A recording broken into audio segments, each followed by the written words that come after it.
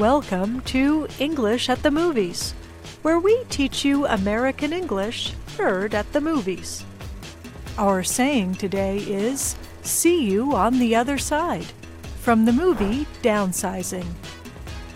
This film is about an everyday couple who agree to make themselves smaller. They believe that if they are tiny, they can live like wealthy people. Listen for the phrase, "See you on the other side." Do you understand that you will undergo the permanent and irreversible medical procedure commonly known as downsizing, and that your bodies will be approximately 0.0364% of their current mass and volume? Nervous? Little.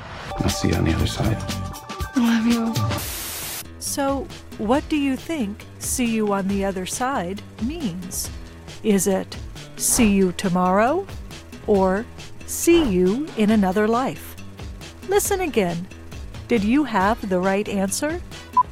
Do you understand that you will undergo the permanent and irreversible medical procedure commonly known as downsizing? Nervous?